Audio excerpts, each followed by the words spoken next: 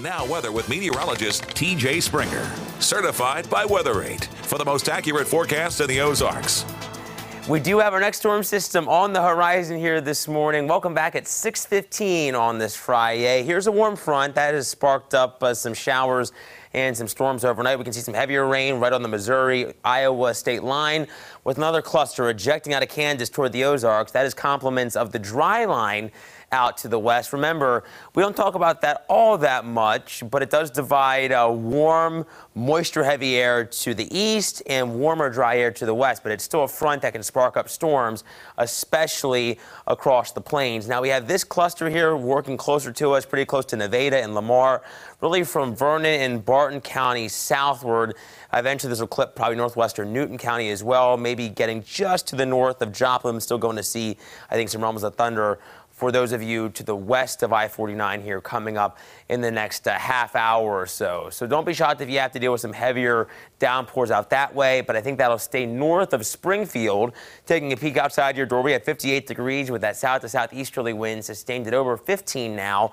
That's why temps are so much warmer here this morning. We're in the 50s and the 60s, closer to 70 from Joplin down through Fayetteville, but we're a little cooler now in Rolla, Mountain Grove, Ava, in the middle to upper 50s. So you still may want a light jacket as you're heading out the door, but definitely an above average start for us. And we can blame those winds that are going to be gusty ahead of this storm system, possibly over 30 miles per hour at times for our Friday here. And that's going to be the trend, I think, until the cold front gets through here later on tomorrow. Now, tonight, this is where we have the risk for severe weather.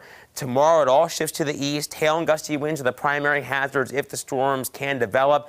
Maybe a rogue tornado, but we have this cap in play, which will inhibit our thunderstorm development. We'll see it here on Futurecast as one wave of moisture exits.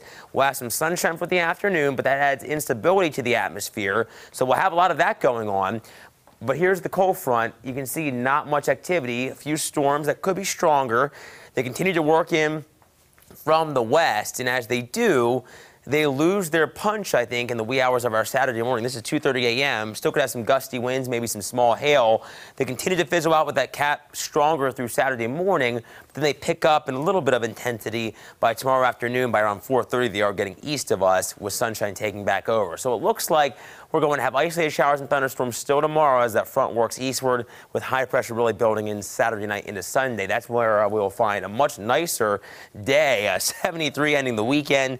Then it looks like we're going to have another round of unsettled weather with the storm system moving our way late Sunday into Monday, and then we're going to have another cold front Tuesday. So it looks like we have this progressive pattern, guys. It keeps bringing us rounds of showers and thunderstorms as we head through late next week. Sunday. Rounds and rounds of thunderstorms. Round and around we go. I know. Sunday.